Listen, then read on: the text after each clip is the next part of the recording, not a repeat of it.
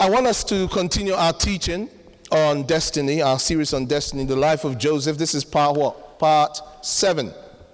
Part 7. And 2 weeks ago, I started to speak on Potiphar's house and the season of our life in Potiphar's house. But let's just go over a few things and continue to teach. Psalm 105, verses 17 to 19. 2 key texts we will look at that will keep emphasizing and touching on it as we teach through this series. He sent a man before them, Joseph, who was sold as a slave. They hurt his feet with fetters. He was laid in irons until the time that his word came to pass. The word of the Lord tested him. Romans 8:28 to 30. And we know that all things work together for good, to those who love God, to those who are the called according to his purpose. For whom he foreknew, he also predestined to be conformed to the image of his Son, that he might be the firstborn among many brethren. Moreover, whom he predestined, these he also called. Whom he called, these he also glorified. These he also justified. Whom he justified, these he also glorified. The life of Joseph, and we're talking about the people of destiny, being a man or a woman of destiny. And we've said that to be a man or a woman of destiny destiny speaks of your destination. And in the mind of God, every human being, God has a destination for them, both in time and also in eternity. And a man or a woman of destiny is really an individual committed or focused on what God has called them to do, the destination God has for their life. But also I like to put it like this: a man or a woman of destiny is an individual whose life choices enables them to stay in the purposes of God, to stay in line with the purposes of God. And as we're going to see maybe today, you can make choices that can frustrate the purposes of God for your life. I have seen it time and time again. I will never forget a certain individual between the North and the South Pole many years ago, between the year 1900 and now, where God's purpose for their life was very clear, very clear. And then one day they made a decision. And I remember saying to somebody, this person will never enter into this destiny again. I just said it to them in passing. And they said, oh, that's a bit harsh. I said, yeah, they can never enter into it. By virtue of this decision, this will never happen again in their life forever. I'm not God, but I know how God works. He said he made known his ways to Moses and his acts to the children of Israel. The children of Israel saw the activity of God, but they didn't know the ways of God. Moses knew the ways of God and was therefore able to continuously access the mind of God and operate the power of God. And part of this teaching is to help you to know how to make the right choices to stay in line with God's purpose for your life. Amen. All right, so we said that the destiny of Joseph was to preserve the lineage of his family by becoming the head of that family. Now, he was the last born son at the time when, he was the firstborn of Rachel, and the last but one born son of Jacob. At the time when he is being focused on at the age of 17. And this destiny, we said, for him to have fulfilled his destiny or begin to fulfill his destiny, there were some key stages in his life that had to be observed. We talked about his foundations in his father's house.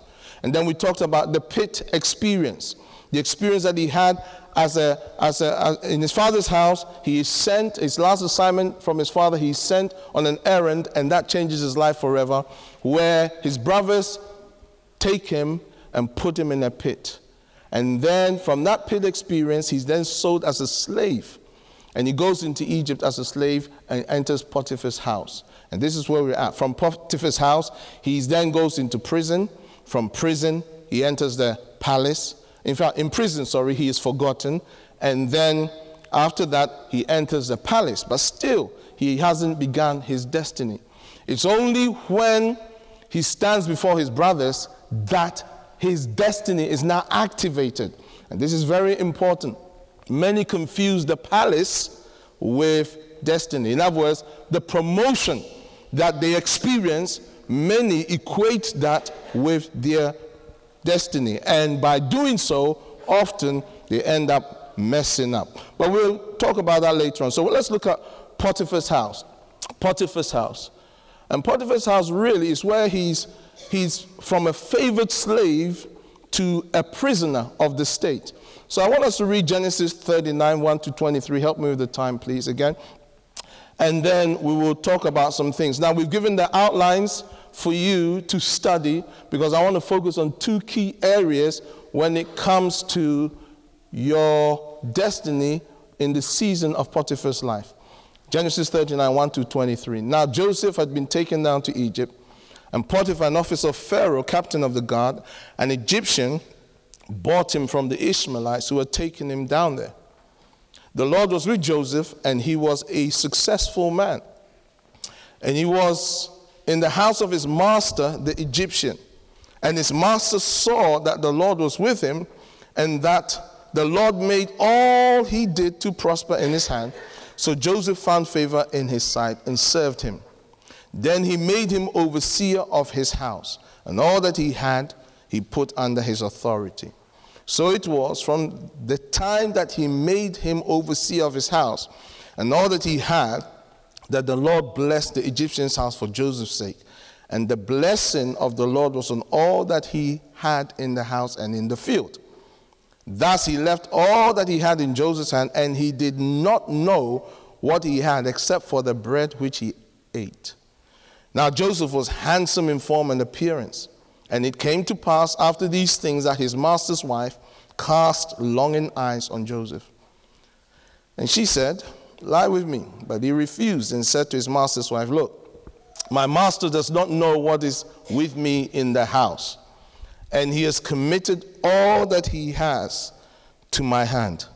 There is no one greater in this house than I, nor has he kept back anything from me but you, because you are his wife. How then can I do this great wickedness and sin against God?" So it was as she spoke to Joseph day by day that he did not heed her, to lie with her or to be with her. That's interesting. To lie with her or to be with her. Some of us may not lie with her, but we're still around her. Verse 11. Are you still there? All right.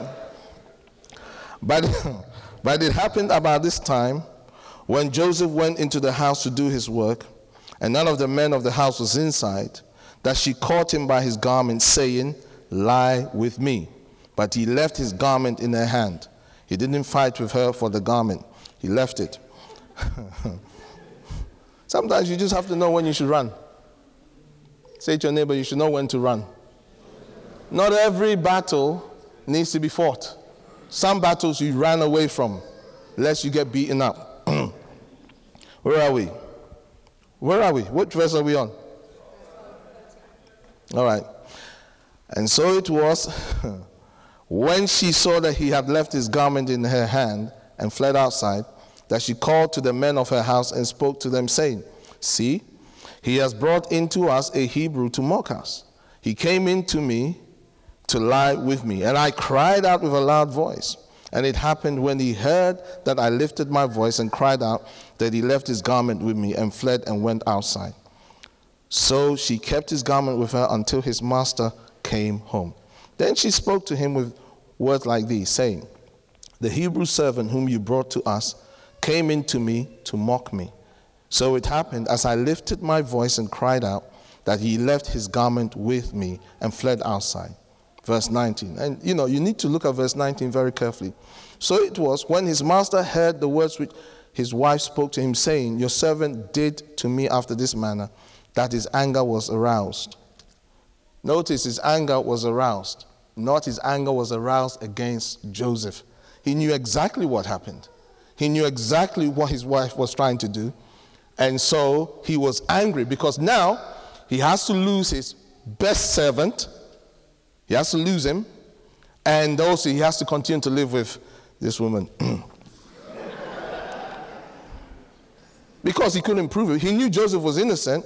That's why his anger was not against Joseph. If you read many places, whenever somebody's angry, it says, and their anger was against so-and-so or such and such. But in this context, he was just angry. Can you imagine? This guy is a money machine. He's a golden goose. He's in my house. Everything's happening. Now you brought this nonsense. And what's happened? I can't keep him anymore. Otherwise, it kind of brings disgrace to me. And I can't do anything to you because I can't prove it. So I'm angry. Are you still here?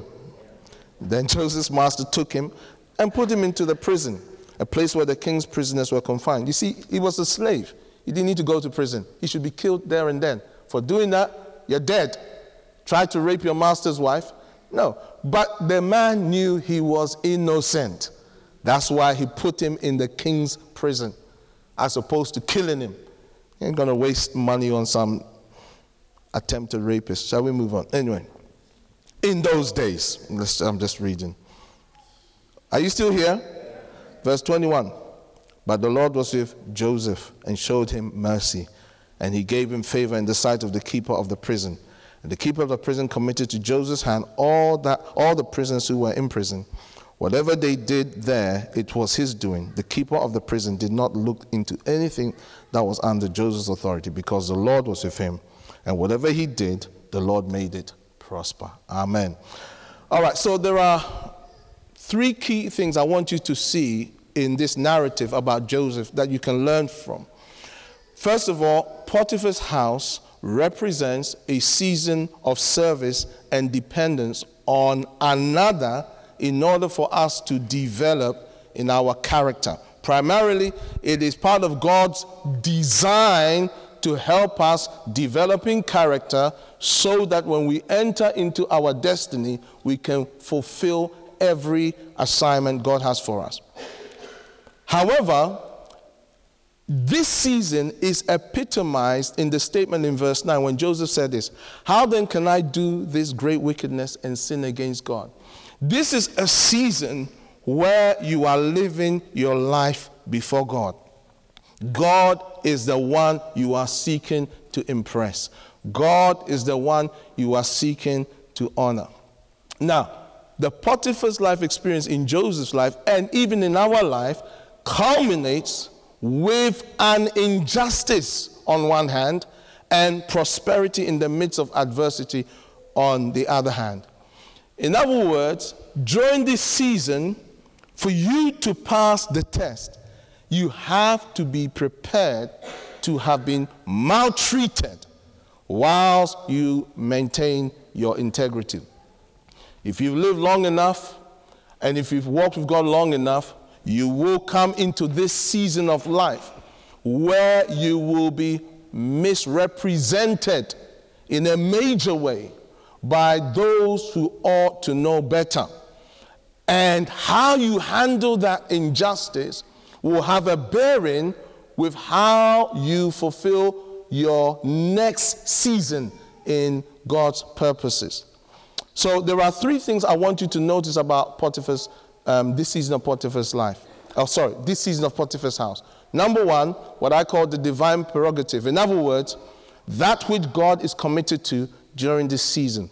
Secondly, the human initiative. In other words, that which God requires of us during this season. And then the third thing, the offer of destiny. In other words, that which life brings our way because of our destiny.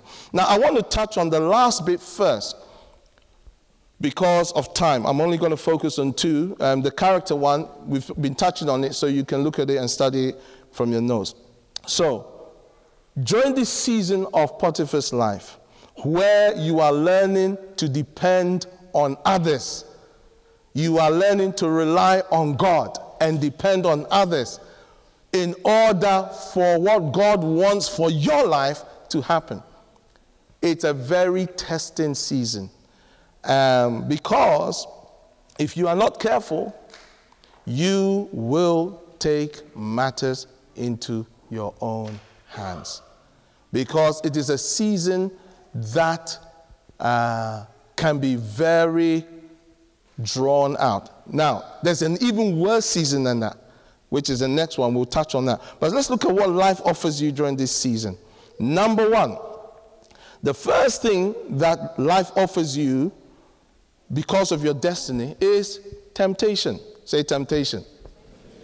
Now, Joseph was in Potiphar's house.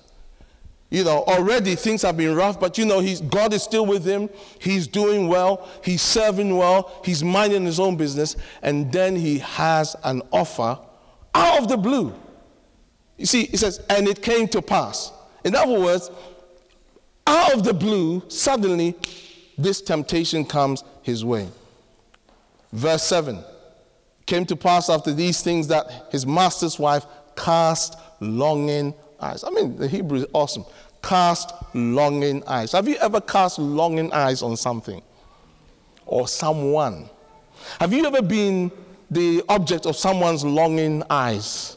The only longing eyes I know is Aisha's. I don't know this other level, but some of you people, you know what that is like. Some of my friends, sometimes they get certain temptations, and I say to them, "Hey, me, I never got any of this kind of temptation." I guess they looked at me and said, "Nah."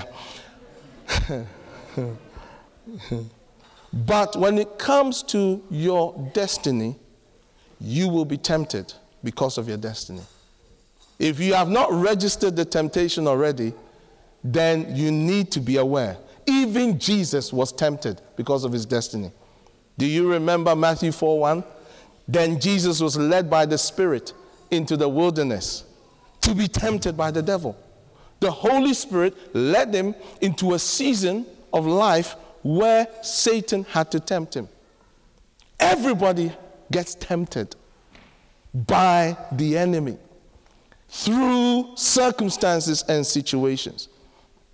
And Joseph's looks made a demand on his character.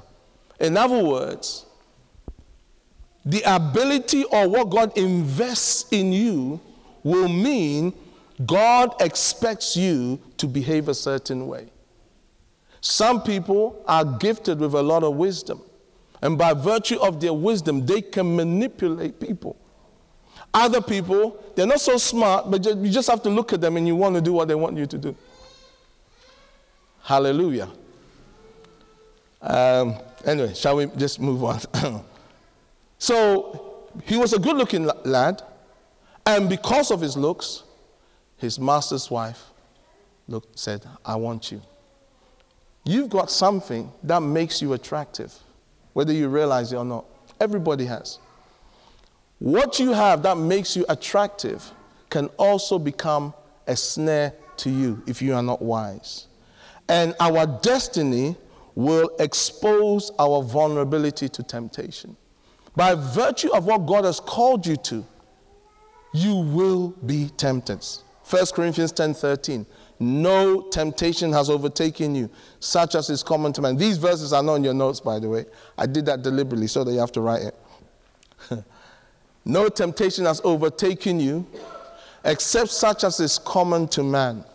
But God is faithful, who will not allow you to be tempted beyond what you can bear. Okay, you guys got it. Well done. But with the temptation will also make a way of escape, the way of escape, so that you may be able to bear it. Everyone faces temptation. Say to your neighbor, you will be tempted. Tell them, you've been tempted.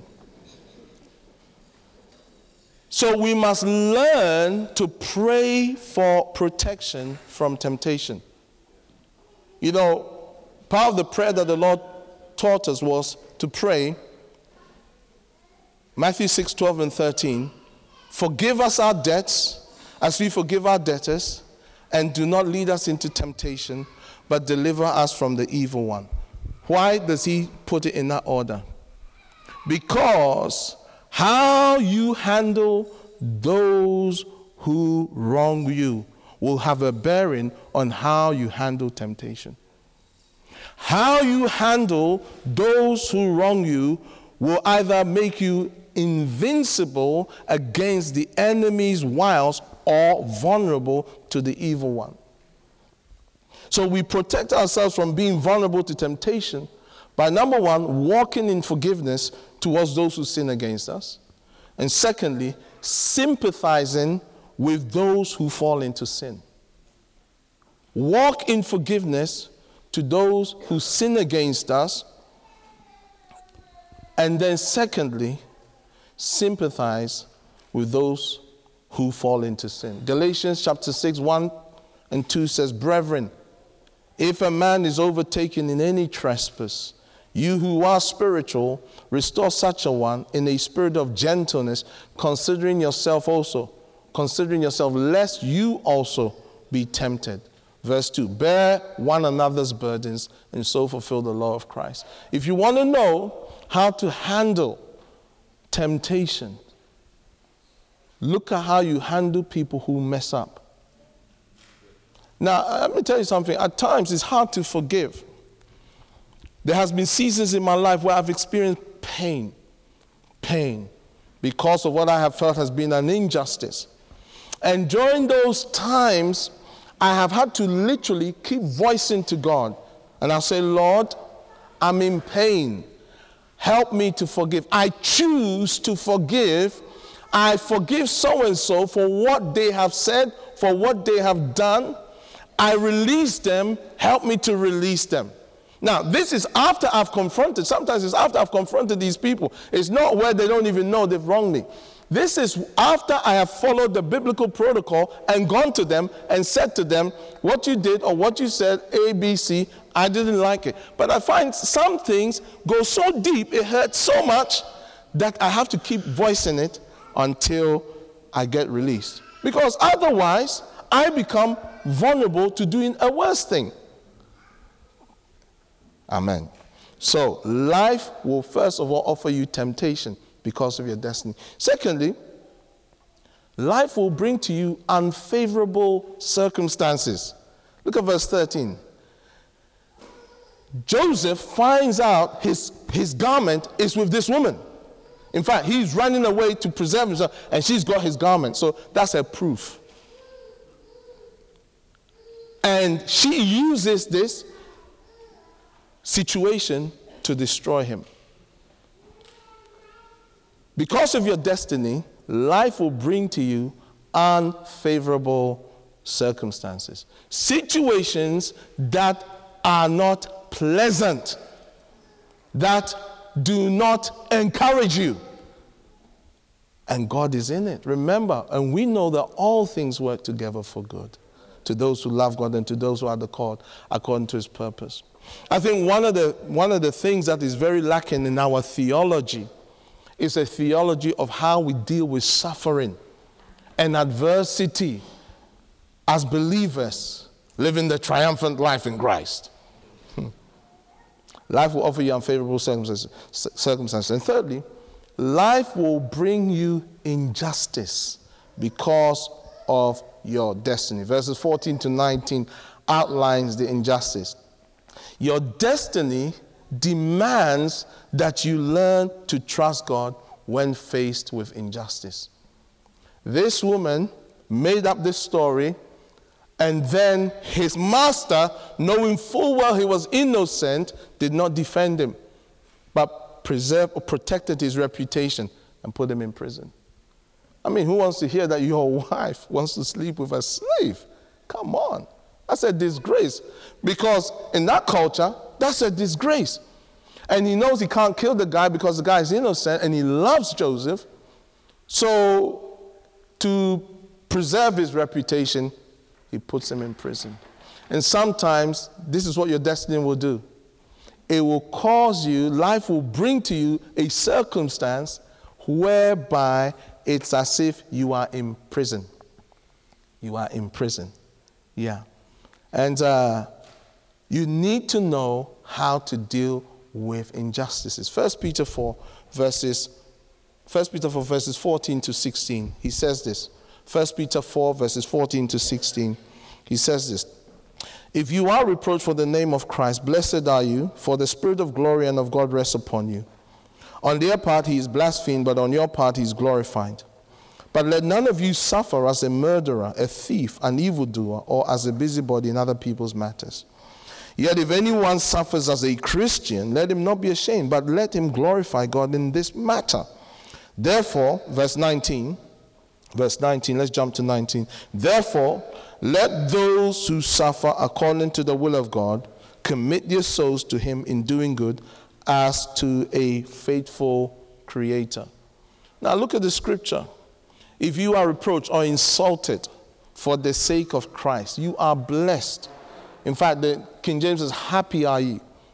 You are blessed for that to happen to you. You know, today, as the church is seeking to be so accepted by the world that we are afraid to tell the world something is wrong because we don't want to be rejected.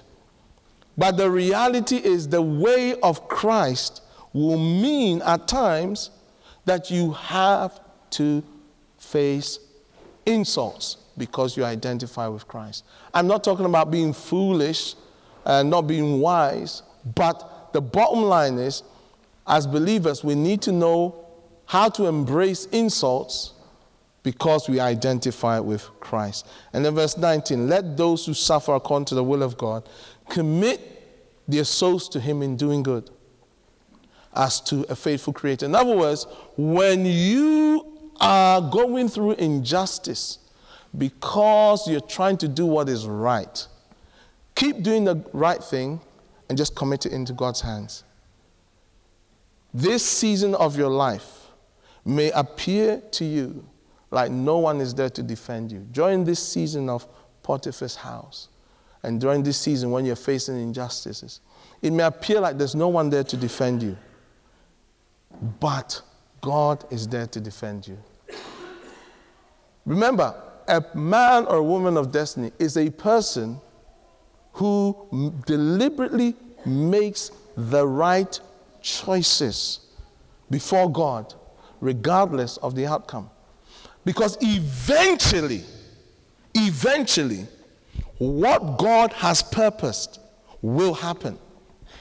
Eventually, what God has purposed will happen. Just because you may not see it now. And listen, you need to know what it's like to be ridiculed, to be absolutely ridiculed because of the stance you take. You know, as a pastor, as a leader of a group, do you know the amount of ridicule at times I experience? People say to me, or infer, "Look at your ministry. Why isn't this happening? Why isn't that happening? Look at what's happening here. Look at what's happening there," etc., etc. And now I find it such an honor to have ridicule. Now I find it an honor. Before, I used to get all kinds of emotions. Now it's an honor. Now it's an honor. Paul, at the end of his ministry, said this: "All men have left me." Can you imagine? It says Titus is gone. So-and-so is gone. Only this person is with me.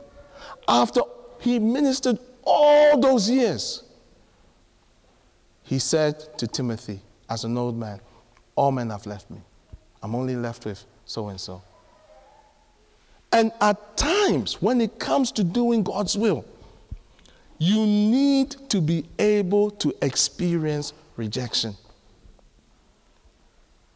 Anyone who can experience that and recognize it as a privilege has really entered into another dimension of grace. It's not easy. It's not easy.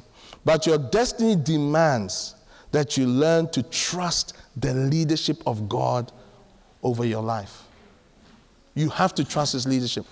You cannot look at what others are saying or even how your circumstance speaks to you. You can't.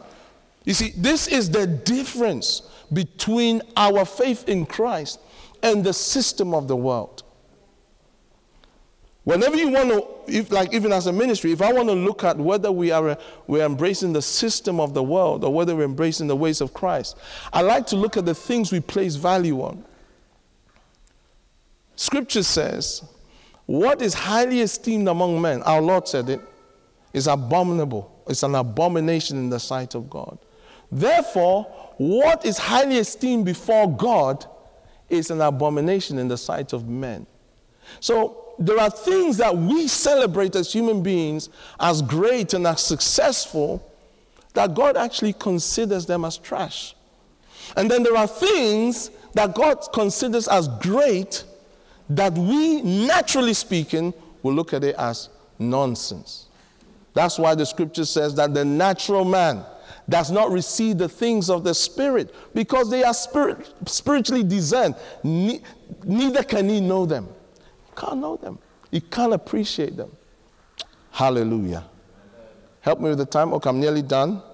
I want to encourage you to learn to trust God when things have not gone well for you because of your destiny. See, sometimes you think or you thought you knew how things would turn out as you sought to honor God. But instead of it turning the way you wanted it to, it even appeared that it's gone even worse. Has anybody ever experienced that? Look at Isaiah 50 verse 10. He says, "Who among you fears the Lord? Who obeys the voice of his servant? Who walks in darkness and has no light? Let him trust in the name of the Lord and rely upon his God." What a scripture. Who fears God? Who obeys his voice or the voice of his servant, that is Jesus? Who is doing this and yet they're walking in darkness?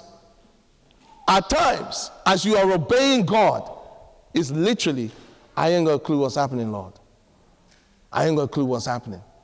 This is the road to fulfilling destiny. Do you think that Joseph, during those times, thought he was going to be the head of his family? After what happened to him, he forgot about all of that. It was only when he stood before his brothers, the Bible says, he remembered his dreams. It's only then. At times, you will walk in darkness as you obey God. You walk in darkness as you obey God. What a paradox. You walk in darkness, you have no light as you obey God. He says, let him trust in the name of the Lord and rely upon his God. And finally, life offers you incarceration because of your destiny. In verse 20, the Bible says that Joseph's master took him and put him into the prison, a place where the king's prisoners were confined, and he was there in prison. Your destiny will mean you will have to experience restrictions, where you feel hemmed in and restricted from doing what you believe God has called you to do.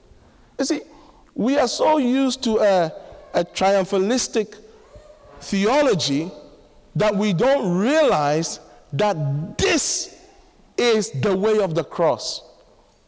The way of the cross is a reversal of the way of the system of this world.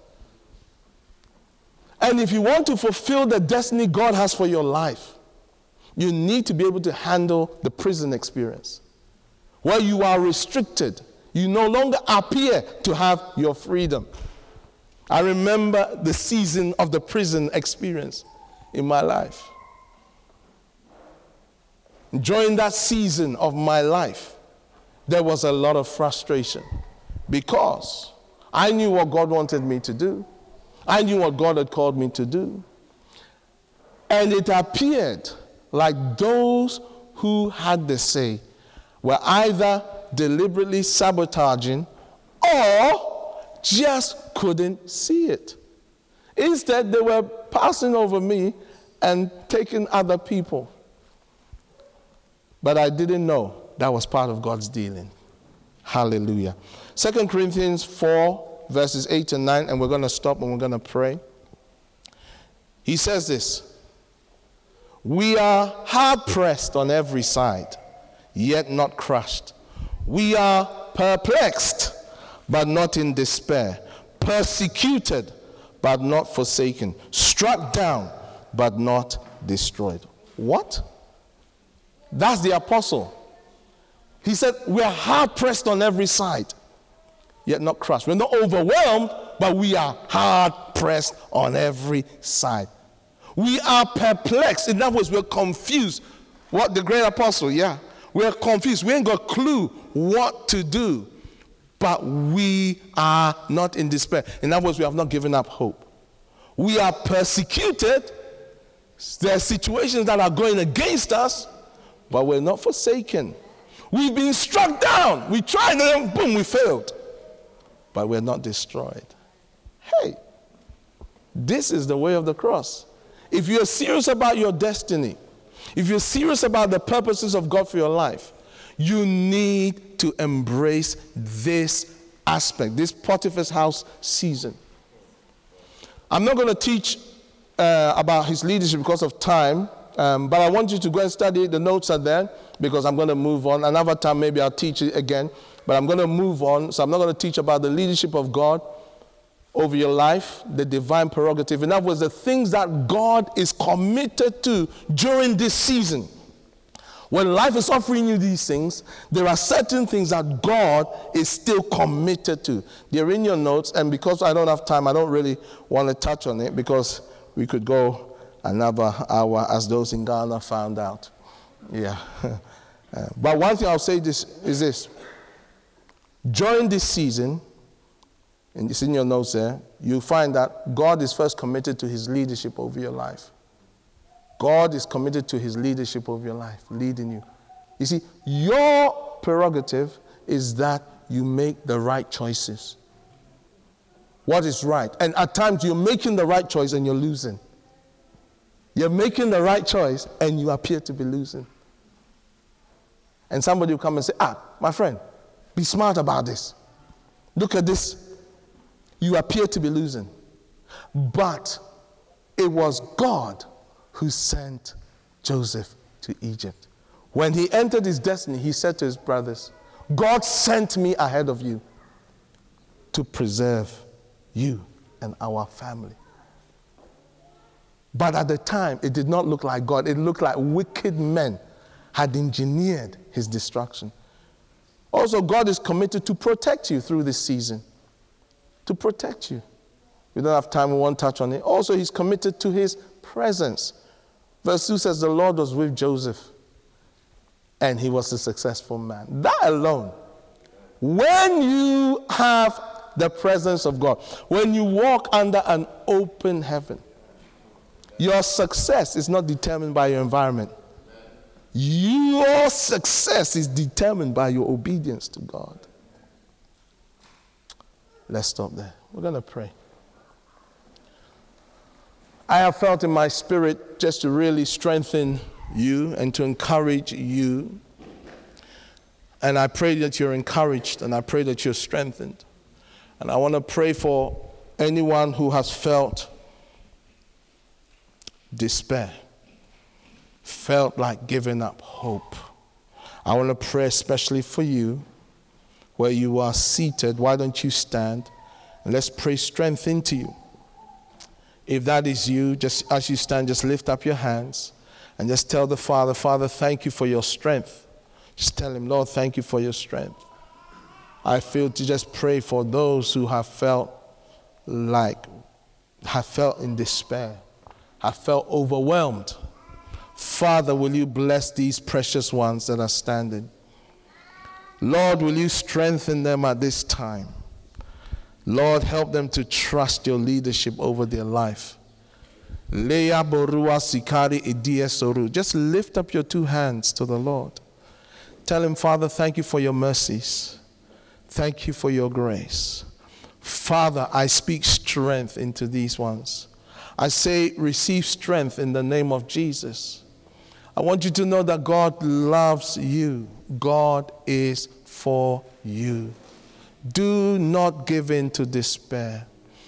At times when I feel like this, I say, Lord, I trust your leadership over my life. Proverbs chapter 3, 5 and 6, trust in the Lord with all your heart. And do not lean on your own understanding. In all your ways, acknowledge him. and he shall direct your path. Sometimes we failed God. We behaved in a way that dishonored God. Our actions were wrong. We made the wrong choice, and we ended up where we are. But listen to me. Beloved, listen to me. God is a God of mercy. But you have to acknowledge where you went wrong. You have to voice it. You have to say, Father, I sinned. I was wrong. I ask you to forgive me. I made the wrong decision. And so, Father, I speak grace and strength into these ones that are standing. In the name of Jesus, I pray, oh God, that you will strengthen them. They will leave strengthened in spirit. Receive strength in the name of Jesus. Amen.